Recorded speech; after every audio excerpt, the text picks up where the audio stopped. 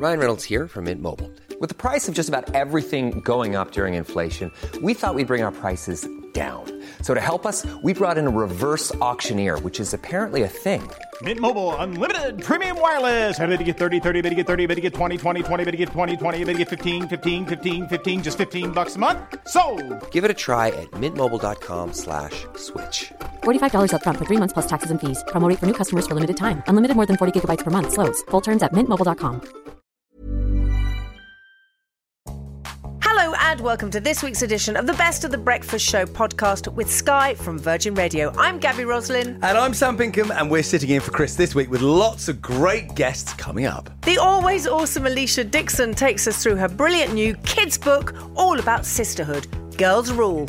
Busted's very own Matt Willis twists and turns in the studio ahead of his role as Dr. Pomata in the upcoming UK tour of Waitress, the musical. The utterly fabulous Joe Lycett dishes the dirt on the third series of his consumer rights smash hit show, Joe Lycett's Got Your Back. An actor and comedian Miles Jupp leafs thoughtfully through his unmissable new novel, History. So without further ado, let's get on with it. To ignore Mystique was a mistake, and to write off her writing would be a disaster. Our next guest is always worth your attention. Her new book, Girls Rule, is out this Thursday, and here to flick through its pages is the lady behind a powerful story that'll be right up your Downing Street. It's the brilliant Alesha Dixon. That's a nice intro. There we go. Good morning, gorgeous girl. Morning, how are you? Yeah, we're really well, thank you. How are you? Congratulations on the book. Oh, thank you very much. Alicia Gabb said, she said the last time I saw Alicia, I just stroked her face for the whole interview. Did. Was that a bit weird? Was it a bit weird, or was it okay? No, I loved it. How were you so close? You just stroked her face. We were doing the lottery show together, and I just kept stroking her face because she's very beautiful, very lovely, and she's got amazing skin. And she's just a nice before person. Social distancing. Yeah, before those days. Yeah. So, because you don't stroke mine, I presume you don't think my face is as beautiful. No, as social hers. distancing. I'm not allowed that's that what close. it is. Alicia, listen, I love the book. Do you know what? Oh, thank you. So I'll overshare here. I'm dyslexic. My daughter Evie is dyslexic. We didn't know I was dyslexic until we found out that she was, and then they said, well, you probably are as well. And I wonder why I struggle with reading. And I sat down to read your book yesterday, and I flew through 5 chapters of it. Wow. Because it's a wonderful and easy and lovely book to read. But for those who don't know, can you tell us Pearl's story? Oh, I love that you read it last night. That makes me so happy. Yeah. Well, basically, the story is about 2 young girls, Pearl and Izzy, who end up living together because their parents, who were childhood sweethearts, fall in love. But this all happens at 10 Downing Street because Pearl's mummy, Patrice, becomes the UK's first black female prime minister. So I thought it'd be really, really cool to have something historical in the book and inspiring, but something really relatable that most people can understand. Blended families, dysfunctional families, and how you navigate through that. And basically the girls are unhappy about their parents being together. They try and do everything to sabotage their relationship, which could potentially cost Patrice her spot at Downing Street. But eventually the girls work together and they realise that their parents are better together. It's a really lovely story, and my 14-year-old read it yesterday afternoon, yesterday evening. She read the whole thing, and she wanted me to say, she said she felt it was for 10 to 14-year-olds, and the words that she used, which I think you'll like, she said, you know what, it's a really cool book. It's one of those books you want to hand around to your friends. Oh, that's so nice. Oh, tell her thank you so much. That's really cool. And she just loved the idea of there being a black female prime minister. She said that was the coolest bit. And then learning about number 10. Yeah. Well, I love that. It's an interesting angle on writing the book. So how did you come up with the angle? Because you're a parent. Does it come from you being proud of yours, or you wanting your kids to be proud of you? I think it's a combination of both. So I always want to write a story that feels inspiring, that people can visualise something that's not happened in the world so far. And, you know, therefore, a black female prime minister would be something new and incredible and historical. But then also just, as I said, really relatable. You know, I grew up in a very dysfunctional family. I've had stepbrothers and sisters. And, you know, you become a family and you have to make it work. And the dynamics of that, I think so many of us can relate to. So, yeah, I like my girls to read things that feel inspiring and characters that are strong, that can help them visualise things for their own future as well. And it's an interesting thing, you're going for Prime Minister? Because you're not writing about a daughter whose parent, mum, is a pop star or an author or an actor. You've gone Prime Minister. Gone Prime Minister? I mean, why not? Yeah, exactly. I love Fabulous. But I think the thing is, my kids talk about Boris, for example, way more than I would have spoken about our Prime Minister. I think kids do know more about politics or have a basic grasp of politics more than we did when we were kids. Absolutely. And I think the younger generation, they are inspiring, and the world is so much more transparent now, and nobody can get away with anything, and we're all having these open conversations. And the younger generation, I think they're more advanced and mature than we were, when we were, early teens. And that's fantastic to see. And they are the future. So we've got to show them what is possible. Now, talking of your daughters, your baby girl, is she going to be 2 on Friday? She'll be 2 on Friday, yes. I know, I can't believe it. So what are you going to be doing for her birthday? We'll probably just have like a little low-key thing in the garden. And, she doesn't really know what's going on. She knows the song Happy Birthday. Whether she realises it's her birthday, I don't know. But we're going to have a lovely panda cake because she's obsessed with pandas and also a bit obsessed with Minnie Mouse. So there'll be a few Minnie Mouse presents along the way as well. Oh, I can't wait. Alesha, is there a secret part of you that wants to be Prime Minister? No, absolutely not. Did you see that? This is exactly... We were chatting about this on holiday. Not. I wouldn't be Prime Minister for all the money in the world. Actually, I know that I know people in politics get such a hard time. There's so much responsibility there. But I really respect anybody that goes for that job because it must be the toughest job. That and working, as a nurse or a doctor, take my hat off to those professions. But no, I'm quite happy in the entertainment industry. Thanks. Well, I'm very, very, very much looking forward to going home and putting this book in my 12-year-old daughter Evie's hands because I know she'll love it. She'll love it. She really will. It's called Girls Rule. It's out this Thursday, the 19th of August, and it's by Alesha Dixon. And what an absolute pleasure. You can pre-order it now, actually. Oh, you can? You can pre-order it now. There we go. Yeah, apparently I've heard from Alesha herself. You can pre-order it now. And apparently the reason that Alesha is calling in from home and not in the studio is because last time it was a bit weird when you were stroking her face. It's just what I heard. She has the best giggle. Bye, Alesha. Take care. Oh, bye. Bye, mate. The best of the Chris Evans Breakfast Show with Sky. Virgin Radio. He sold millions of albums, toured the world, and has nothing left to prove, but that doesn't stop him proving it. He's starring in the UK tour of Waitress, the musical. So listen up, because he's been to the year 3000, and quite frankly, you haven't. It's the marvellous Matt Willis. Hello. Hi. Morning. What an intro. Morning, Matt. I'm glad to see you got the email about specs and we should all wear the same specs. I did. We're all wearing the same glasses. All informed. Yes. How are you, mate? Yeah, I'm really good, man. I'm really good. How are you? Welcome to Virgin Radio. You're very zen, because Gabby said he's like a ball of energy when he bounds in. So much energy, but then you came in, you were like, it's like you've just done some yoga or meditation outside. No, this morning, not just now, but yeah, I'm good. Very good. Trying to control myself a little bit these days. But you've got so much energy when you're on stage. So I've seen you we were just sitting here being so sure. Oh yeah, I remember seeing you in Wicked. Oh yeah, I saw you. The last thing I saw you in was Little Shop of Horrors. Yeah. That was fantastic. That was the most fun I've ever had in my life. Really? Like, Regent's Even more Park. than Busted? Well, it's a very different beast. Like, it's a very people ask me that all the time. Like, what do you prefer, Busted or... I didn't ask it. Or acting. But I feel they're completely different. I'm very lucky to do both. But from an acting point of view, Little Shop was the most amazing fun I've ever had. Like, something about Regent's Park Open Air Theatre is just incredible anyway. And I love that show. Like, I remember watching, Steve Martin be the dentist and kind of always wanted to play that role.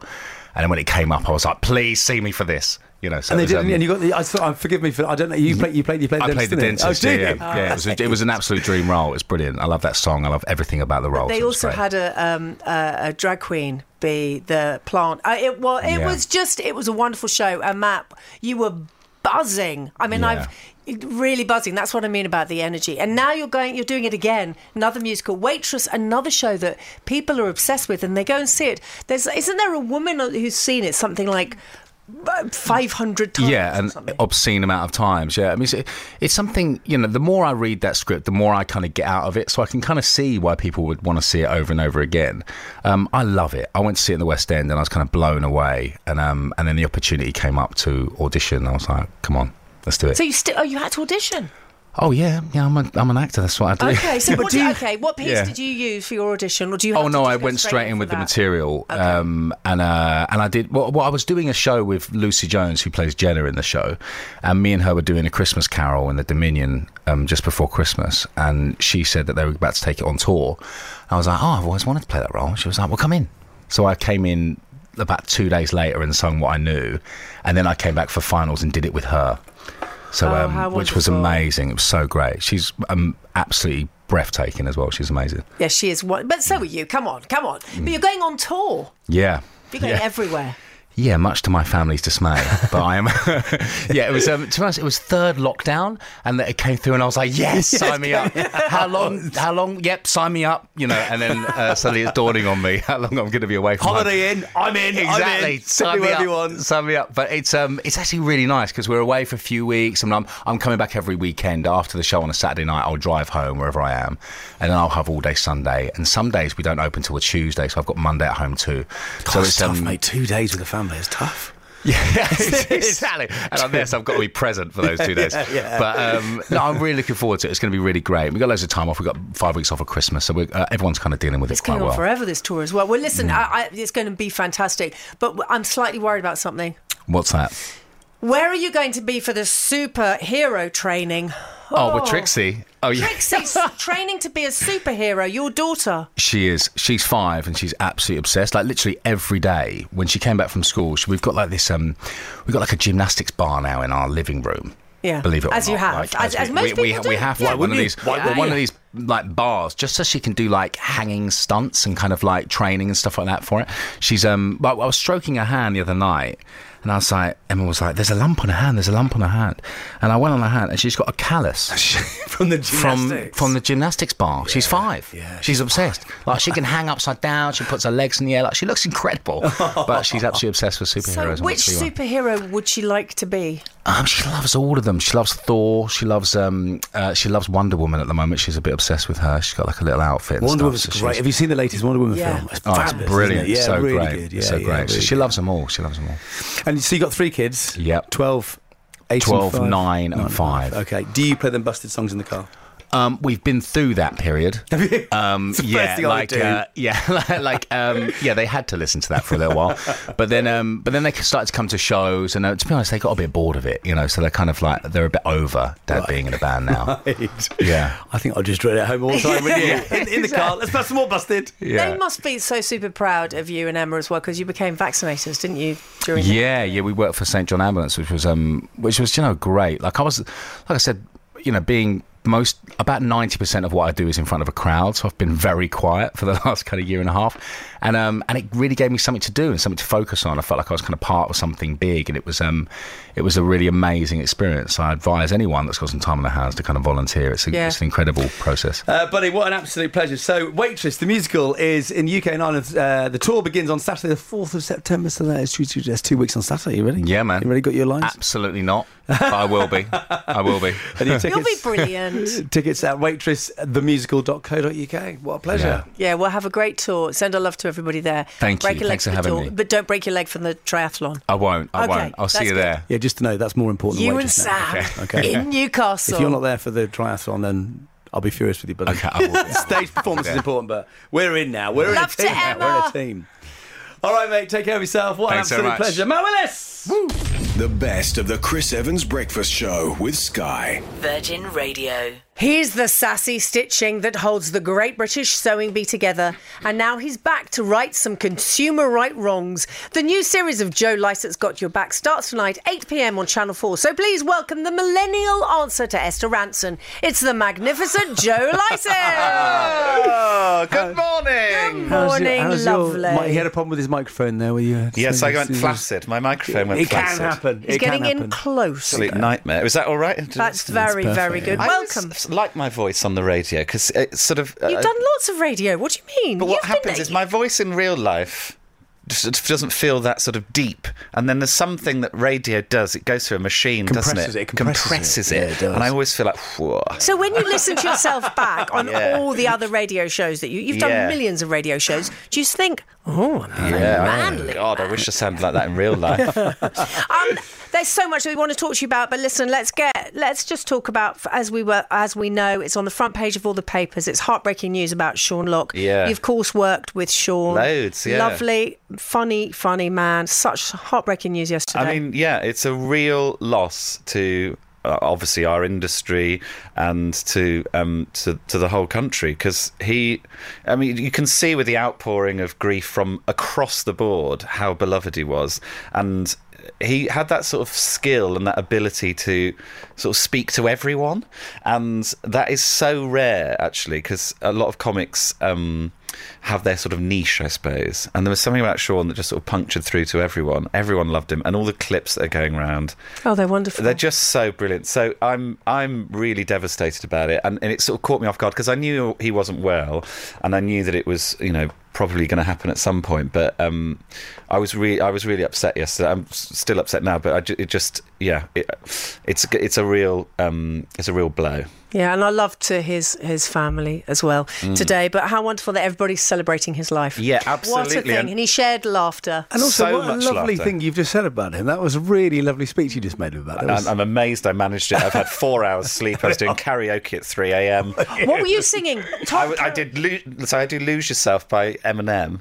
Okay. Amazing. Why did I not think you were going to go there? I really had every other cliche, but not I didn't think Eminem. No. Well, I only know the last verse.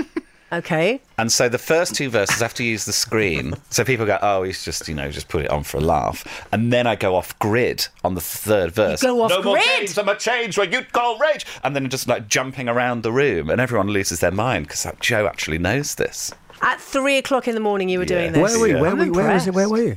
I was in one of those pod things in Soho. Brilliant. We recorded our last show last night, basically, so we had like a sort of mini rap party where we went and did, it was very nice. I had a lovely time. Your show is that up to date then, so you've only just filmed it? Yes, but this will be later in the series, so yeah, the one that goes out tonight was filmed a few weeks ago. Well, let's talk about the show, because it was the first time I'd seen it. I saw it yesterday, and because I was saying to Gabs when I came in this morning, because it's laugh out loud funny, but I learnt so much as well, Joe. I feel like you've educated me. Oh, well, you're so welcome. Well, in the plastic bottle things, I had no idea. I knew that plastic bottles could be recycled, but I didn't know you can't recycle white ones or coloured ones, only the see-through ones, only the transparent your ones. whole thing on Steph's packed lunch as well. Yes. Yeah. Well, that's not entirely true. You can recycle white and coloured PET plastic, but we don't do it in the UK, so often it gets shipped off to different countries. Well, it has to be shipped to different countries, and then who knows what happens there. They say they recycle it, but often it's not. Whereas clear PET plastic, we have loads of recycling plants here. We do it all the time. And it's interesting, because I said to the guy who's this expert at this factory that we went to, and I was like, surely we should just get rid of all plastic, right? It's all bad. And he was more nuanced about it. He sort of said that actually if you put everything in glass, really heavy, you actually end up with loads more emissions. So it's not as simple as just banning the whole thing. And if you do recycle clear plastic, it can just keep being recycled, and that's what we should be doing. So yeah, I stormed off a chat show in order to make that point. I loved it. And that was very effective. Well, weirdly, yeah, because now Jupp, so it's the brand we were going for, because a lot of the yoghurt drinks have already changed, but Jupp, for whatever reason, were just digging their heels in. So it was Jupp that we were going for. And I love that you don't mind. You've actually said, there's a wonderful quote that says, you don't mind if you're arrested for this show. No, I'd love it. I think kind of anything to sort of be annoying and being irritating would be great. Yeah, but if it ends up with results, it's worth doing. Exactly. So you're a bit like Watchdog with humour. Exactly that. And Watchdog and RuPaul's Drag Race, you say you're a mixture of. Yeah. Well, we've got loads of the drag queens from actual Drag Race on this series. Tia Coffey's on tonight's episode doing a Jupp mega mix. Oh my god! Oh, you can hear Tia Coffey on Virgin Radio Pride. You can. There you go. Ties in. Love Tia Coffey. We've also got Ginny Lemon. So yes, it is. It's a camp old show. I mean, I'm hosting it, so it's not going to be the straightest of programmes.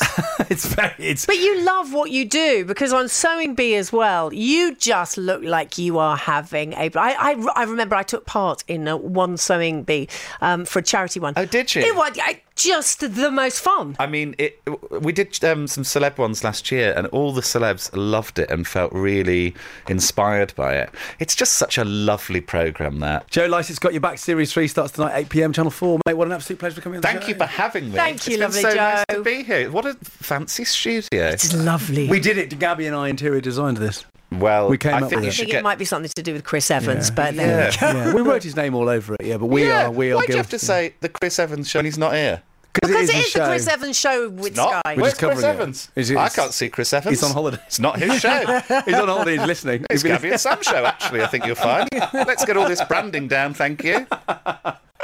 He's always working, isn't he? Next series, Yeah. Got Your Back, I'm going to go for Chris Evans and get his branding on all this. Good man. Episode 1. God bless you. But we also I've got want your you to- back. We want karaoke now. It's a bit of Super Trooper.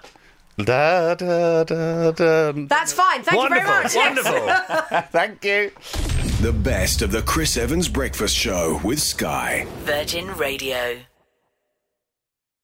It's Gabby Roslin and Sam Pinkham here with you in for Chris this week. The best of the Breakfast Show podcast with Sky from Virgin Radio. We've already heard from 3 wonderful guests, but there's still so much more to come, including... The delightful director David Silverman discusses his hilarious brand new Sky original film, Extinct. The side-splittingly hilarious Asim Chowdhury, a.k.a. Chabadi G, gets us rolling in the aisles with news of his new movie, People Just Do Nothing, big in Japan. Virgin Radio's favourite medic, the gorgeous Dr. Rand, takes us through the wild world of food phobias in this new TV series, Extreme Food Phobics. And presenter, influencer and pop princess Frankie Bridge opens up about mental health and mothering with her new book, Grow. All of that and more still to come, so let's get right back to it. If you've seen or listened to a decent comedy or drama on pretty much any channel, our next guest was probably in it. His debut novel, History, is out now, so if you fancy reading something that gives private school literally a kick in the privates, listen, I didn't say it, listen up to the multi-talented mastermind that is the wonderful Miles Jupp. Morning, Miles! Morning, good morning. Good morning, lovely Miles. Congratulations, now you're author to the long list of things that you do. A novelist now, sir. Yeah, terrifying thought, but there we are. Why is that a terrifying thought? It was you that did it. You I know, Don that's wrote why it. it's terrifying, because it's entirely my fault. I was talking to Izzy Sutty. I was saying, why is it terrifying publishing a novel rather than like a non-fiction book, which we've both done? And she says, because a non-fiction book, you know, you're bound by the truth, whereas a novel, you're saying, left entirely to my own devices, this is what I've come up with. So it's sort of much more exposing. But also, it's your brain splurging over your creative brain splurging over paper. Whereas, as you say, non-fiction is just you're just writing about something that happened. So everybody's going to judge your creative side. But I mean, luckily, I think you did a pretty good job, Miles. A pretty good job, I would take. I think. Come on, there must be childhood truths in there and things that have happened to you. Not really. It's more about the sort of settings of it, I suppose. It's a territory that I'm kind of familiar with, really. It's very daunting writing a novel, and I had an idea of what the guy's sort of state of mind would be, and then I wanted him to be sort of trapped in a workplace, and I was so he teaches in a school like that, and that's because I thought that's a world that I could realistically build. I couldn't have him in an architect's office or whatever, because I've got no idea what that's like. You know, I couldn't base a novel on the 2 weeks I spent working in a call centre or whatever, whereas this, I thought I would have I'd be able to sort of build that world, I suppose. Because you've experienced it. Three kids, or no? Well, just like it's set in the 90s, which was when I was at school. But there's no. I would say there's sort of when I was like my brother read the whole thing all in one day yesterday. Bless him. We were saying there's no one sort of recognisable from our days at school in it and that sort of thing. But it's just in terms of just like the settings or whatever, or what it's like to live in a small market town. I think these things are sort of universal as well. Well, I hope they are. Well, Miles, I mean, in case people haven't got your book already, it's called History. Can you tell us the story of Clive? Well, Clive is a man who just keeps making mistakes, essentially. In a way, that was sort of partly how you work. Each time you'd get him into a situation when writing it, I think, what would be the right response here and what would be the wrong response? And then I would choose the wrong response and sort of head down that that route and see where it goes. So he's a man, he's gone and got this job somewhere that he thinks will be lush and idyllic, and it just doesn't go that way, and he doesn't always do what's asked of him and doesn't play the game, and consequently gets continually sort of burdened with extra responsibilities. So he's not able to do what he's meant to do at home domestically, and he's not really able to do what he's meant to do at work. And he's just pulled in lots of directions at once.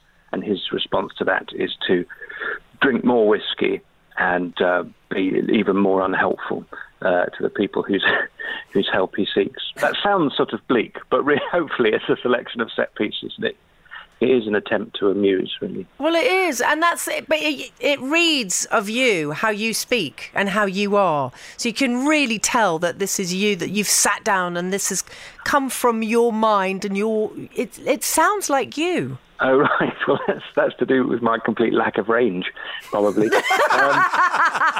And Miles, any other books in the pipeline? Well, I know I have to write another one. I've signed a deal to write a degree, and I've delivered two of them to headline, who have been very nice, and I must say very patient, because this was due at least 2 Christmases ago. So they're very, very nice people, and so I would quite like to write a travel one, but that's not very easy at the moment. No, that's true. So they may have to be even more patient, but. One wanders around waiting for ideas and that sort of thing. This History is a fabulous book. I tell you, I actually work in a school quite often, because we've started a radio station at the school. So I work with teachers. And what I realised by reading your book and also working with teachers is that I could never be a teacher, because I would be far more like Clive than would be right. I'm more Clive than the rest of the teachers at the school. But it's a great book, Miles. Thank you so much for coming on the show. Oh, thanks for having me. And you, buddy, take care of yourself. Thanks, Miles. Miles Jupp, History is out now, friends. Get it wherever you get your books. The best of the Chris Evans Breakfast Show with Sky. Virgin Radio. If you wanted to make a smash hit animation, you could do a lot worse than ask the guy that made the Simpsons movie. So that's what Sky did. Extinct is available from today on Sky Cinema. And here to tell us all about it is the man that brought those funny little flummels to life. It's the dashing director, David Silverman. Morning, David. Well, good morning. Good morning. You what brought a lovely him morning to here life. in Los Angeles. Oh, welcome to London from Los Angeles. So go on. Tell us what the weather's like in oh, hang on, it's the middle of the night, isn't it, for you? Well, it's a little late, yes. It is quite a bit, but it's still pleasant outside. I'm not outside currently, but I assume that it is. Perfect. David, Gabby and I have been going on and on about this film all week because we loved it. But I think we should hand over to you to explain the plot of the film, because you'll do a better job than we will, even though we've seen it. Well, without giving away everything about it, let's say it concerns some hitherto unknown animals that we have christened flummels, who are somewhere a cross between a donut and a cat, I guess. And they exist on a tiny little far-flung island in the Galapagos. And let's just say our two heroes, brother and sister, Op and Ed, find themselves, they actually are from the past in the 19th century, they find themselves in present day and discover their entire species is extinct. So they have to figure out how and why and how to prevent that from happening. And that's pretty much it. If only we could do that with so many things. But the whole message of this film is great. But from the beginning, I love the blue-footed booby flying over, so you know that they're there in the Galapagos Islands. But I have to say, one of the magical bits is when they jump through. We're not giving anything away, are we, lovely David? But they jump through a flower. I have been attempting to do this all week to time travel. It hasn't worked for me, David. It's a new thing. One thing, actually, that was something that I sort of came up with. The writers are terrific. All three great Simpson writers, Joel H. Cohen and Robin Zednick and John Frank. And they originally had, time portals. And I said, well, is there some other thing we can do? And I thought about, well, what about flowers? Because it's sort of connected into the plot of the film. And I'd never heard of that before. No. I guess they've been around for a while, but, Oh, well, I've been trying. I'm going to keep trying, David. I'm going to keep trying. And then, obviously, when they come face to face with the donuts, there is no... that bit, it's just hysterically funny. It makes you laugh and then feel sorry for them as well. But it's so cute. I'm so glad to hear that. It was always in the original script. I always thought, okay, this could be very funny. So we're very happy about that one. We have a brilliant vocal cast, as you know, Adam Devine and Rachel Bloom and Ken Jeong and Safi Beats and Jim Jeffries and Catherine O'Hara, Reggie Watts. I mean, come on. I know, what a cast. Rachel. What about Benedict Wong? Come on, the great all Benny of Wong. them. But if I'm allowed, Rachel and Adam together, just fantastic. Oh my! I'm such a huge fan of both of theirs. David, my favourite, my kids' favourite bit of the film was when these flummels, as David describes them, are half cat and half donut, obviously, and they come down. There's loads of them coming down a zip wire together, and obviously the zip wire goes through, and my kids rewound that and watched it again, rewound it and watched it again. They loved it. Oh, I'm so glad to hear that. You see, I don't hear much about it because, we're kind of isolated these days. Yeah, so. Of course, yeah. Oh, it's a fabulous film. I'm very glad to hear that. That's terrific. Yes, it was a lot of fun to make and had a great compatriot, Raymond Percy, as my co-director, formerly of The Simpsons, and then he worked at DreamWorks and then worked at Illumination. Just perfect guy to work and get this thing done. Your CV is really impressive, though, isn't it, sir? Monsters, Inc., Ice Age, The Road to El Dorado, and let's go to The Simpsons. I mean, you are the man behind the original. The Simpsons, it's one of the biggest things in the world ever. Is it? Just a bit, Mr. Silverman. I mean, this is really quite something. Do you still get all the excitement around The Simpsons? I mean, you did the Simpsons movie, and it... Oh, yes, absolutely. Yeah, I enjoy it every day. It's so funny, though. Every time I'm working on it, I just sort of flash back to being in 1987, doing these, little drawings on the Tracy Ullman show with my friend Wes Archer, working with Matt Groening, and it's like, I really can't believe what's happened. So it's all very exciting. I'm glad things worked out. David, forgive me for asking this question, because to you this will be a very obvious question, but I think to our listeners and to me, so as a director, obviously, of a film that has actors and actresses in it, then you know what you're doing. You're directing them, you're directing the cameras, and you're directing this. So what do you do? I'm not belittling what you do, but how do you direct an animation film? Well, here's the thing.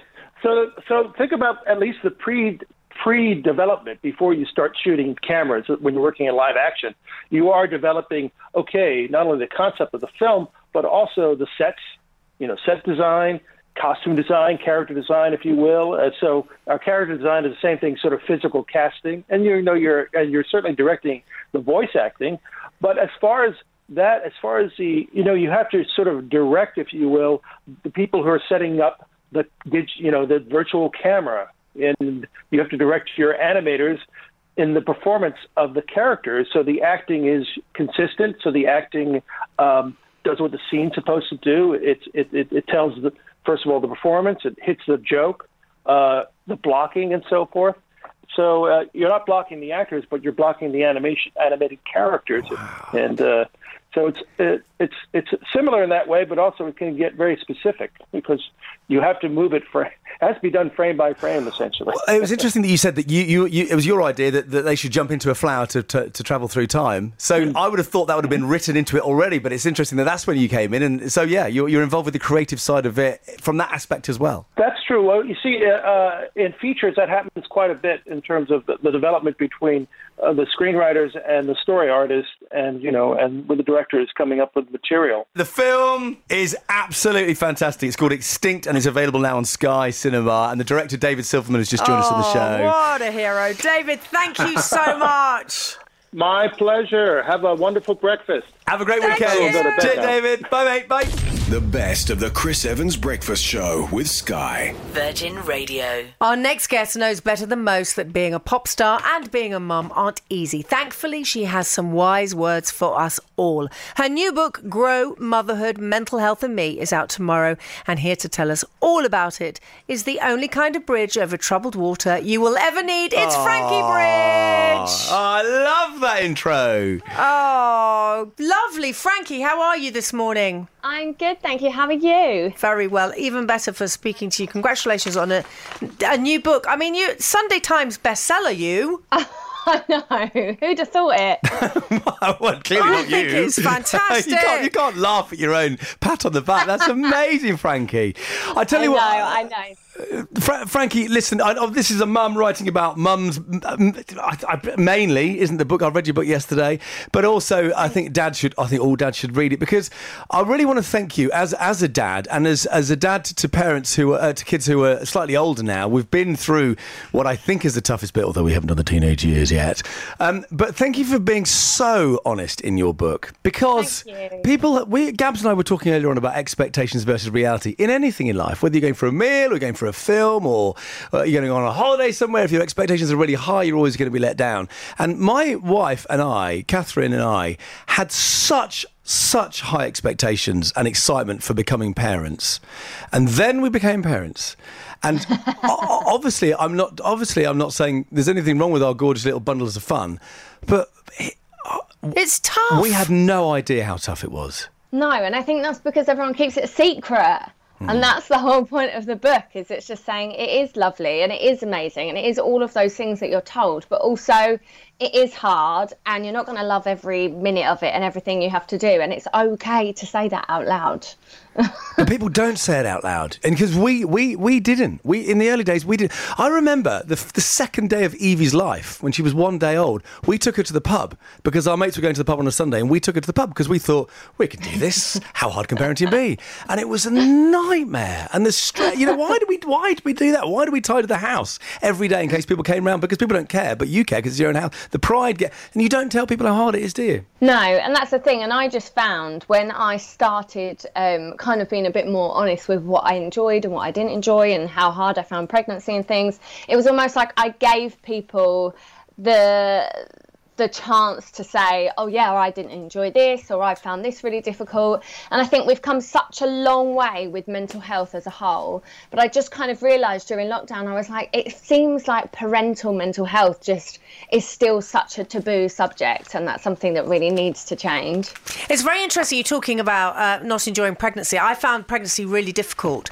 I was uncomfortable and I didn't feel well the whole time, and I found it very difficult. But if I ever said that to somebody, people would say, you can't say that. It's a glorious thing. So, yeah, it is. It is. But I'm not a barefoot, feel the earth through my toes pregnant woman. This is uncomfortable. But people didn't like talking about it. And my youngest is 14 now. And I think that people like you have made such a difference, because people are now talking about it. Hallelujah. Thanks to people like you. Thanks. Yeah, it's funny. I did a chat on TV the other day, and the amount of messages I had from women that had newborns or were expecting and just saying, oh my goodness, thank you so much. Like, you've literally said everything I'm feeling, and I haven't been able to say it. And, even within my friendship groups, I just found that I had a friend that come round once with her newborn, and she was smiling and she was telling me all the right things, but I could just tell that she wasn't okay.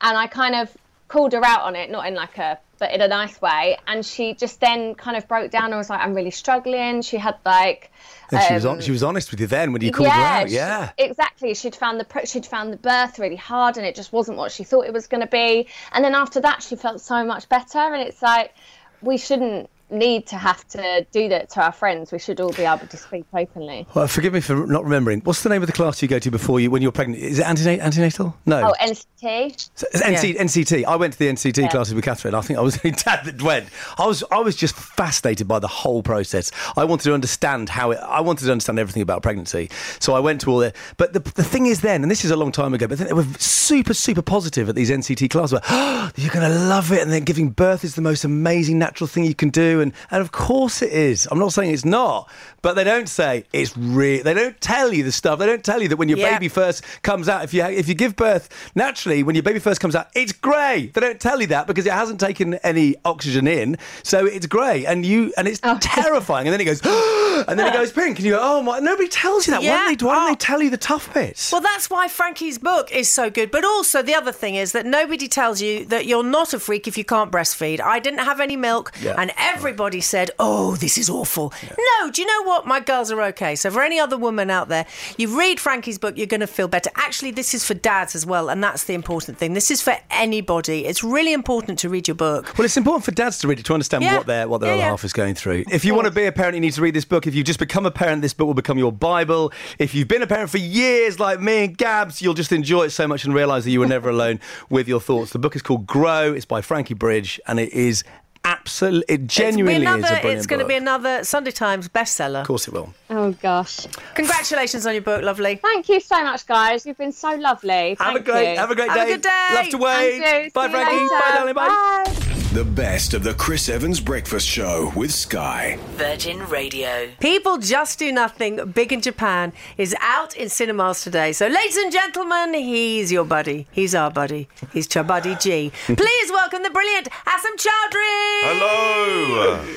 How's it going? Can I just say something to you? It just made me laugh. Is that Hells Bells, who just brought you in here? She works on the show. She's one of our assistant producers. She's leaving today. It's her final day. Oh, I know. It's a shame. She's absolutely mega. But you're the first guest there's ever been in who she said...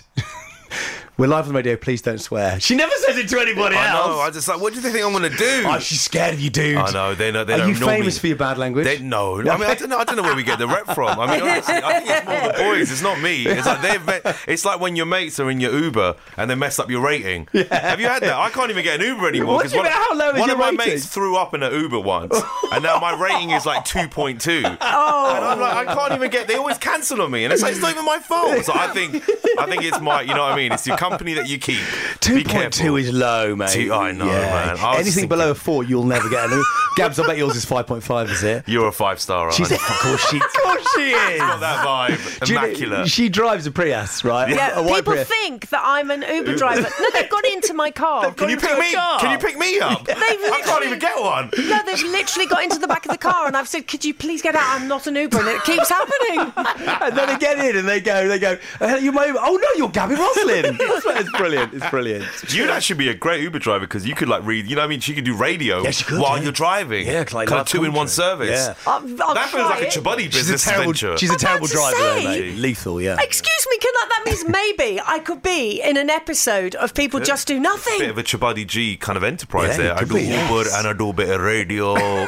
You know what I mean? Oh, a bit of yin yang.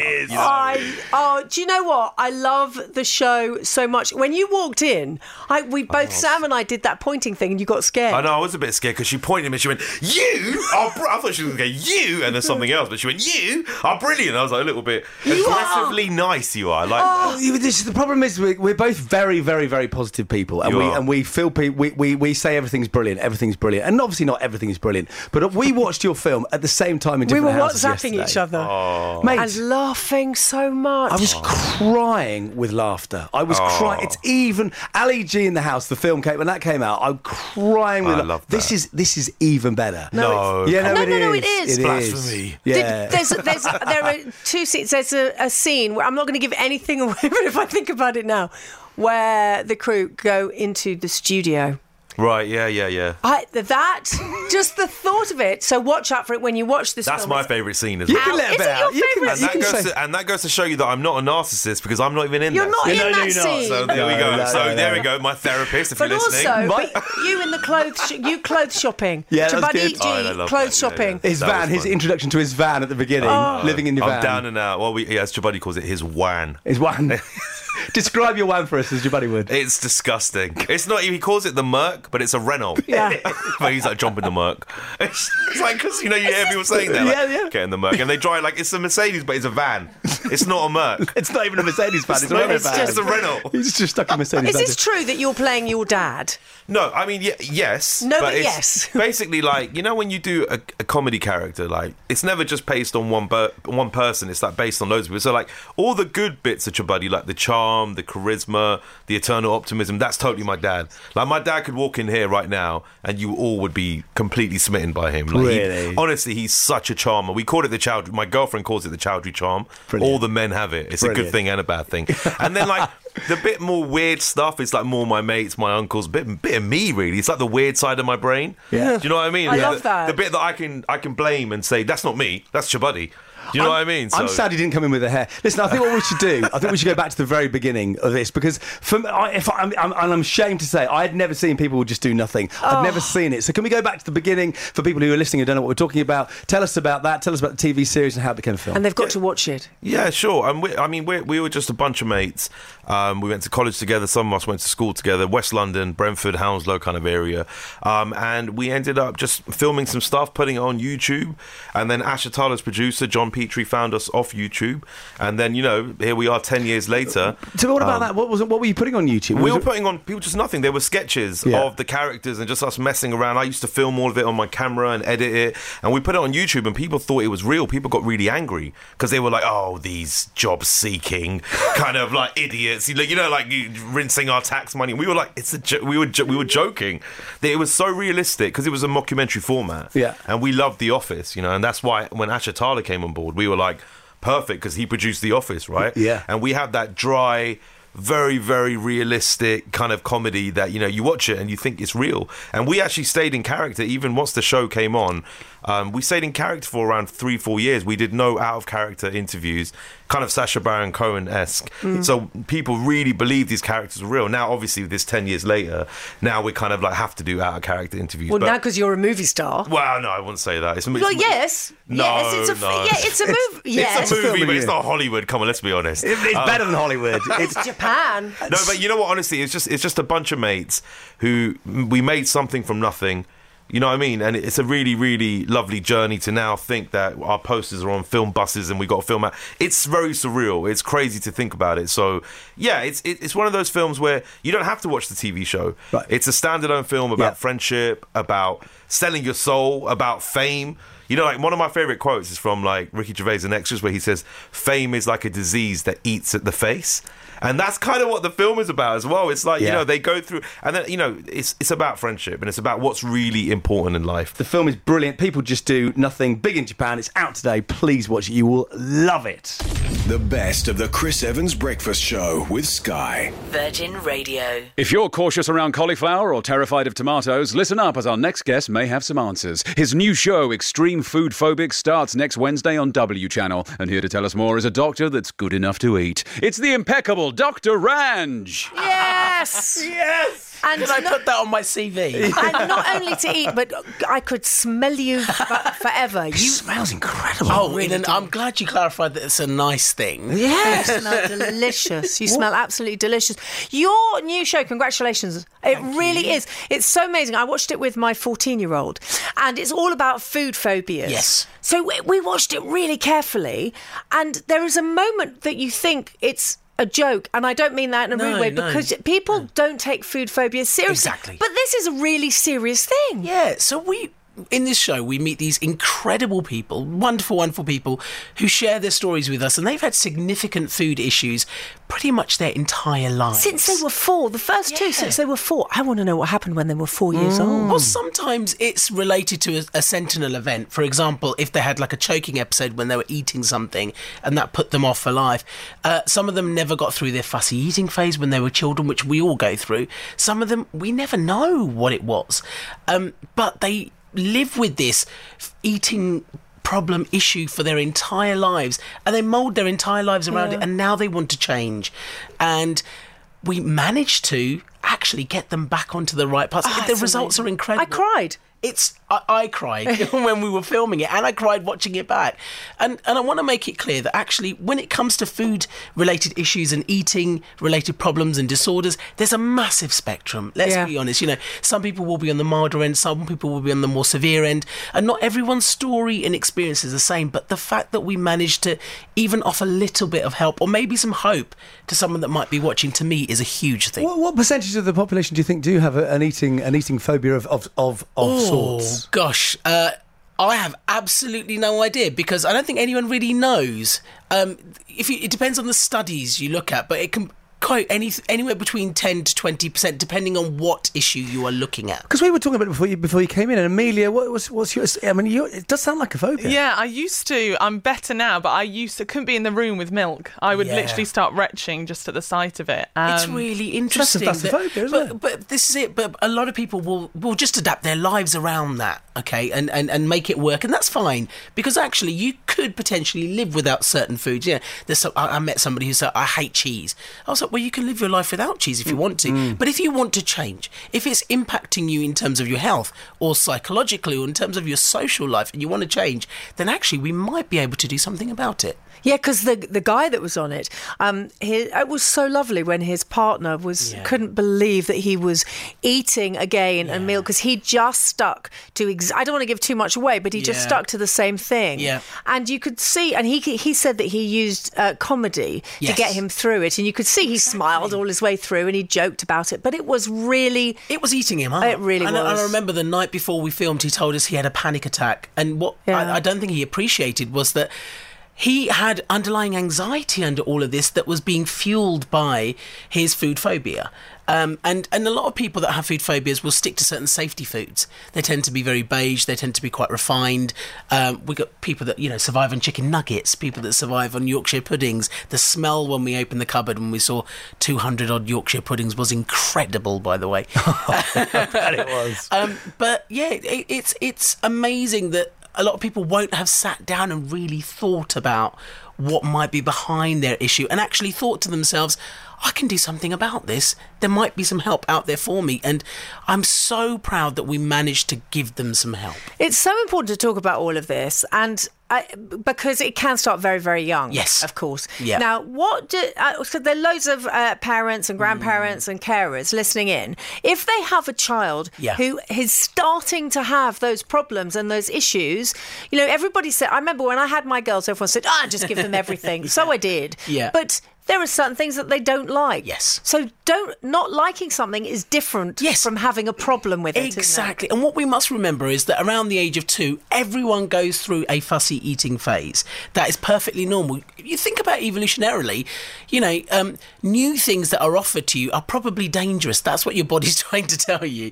And that's why we are reticent and hesitant at that age. But most children and young people will get through that. It's patience, persistence, trying different ways of presenting it, getting them involved in food preparation. Don't worry, because it is a normal phase. However, if it's something that is carrying on, if it's something that's starting to affect their health and well-being, if it's something that's really worrying you, talk to a healthcare professional about it. Dr. Ranj's series is called Extreme Food Phobics. It begins a week on Wednesday, the 25th of August, available on via your Sky Remote, and it's a fabulous show. It'll make you laugh, it'll make you cry. Thanks so much for coming on the show. Thank you so much. And as I said again, all the work that you do, all the TV work that you do, all the charity work that you do, you're a good guy. You're one of life's really good guys. The best of the Chris Evans Breakfast Show with Sky. Virgin Radio. Thank you so much for listening to the best of the Chris Evans Breakfast Show podcast with Sky. You can listen every week from wherever you get your podcasts. That way, you'll never miss the weekly roundup of all the best bits from the show.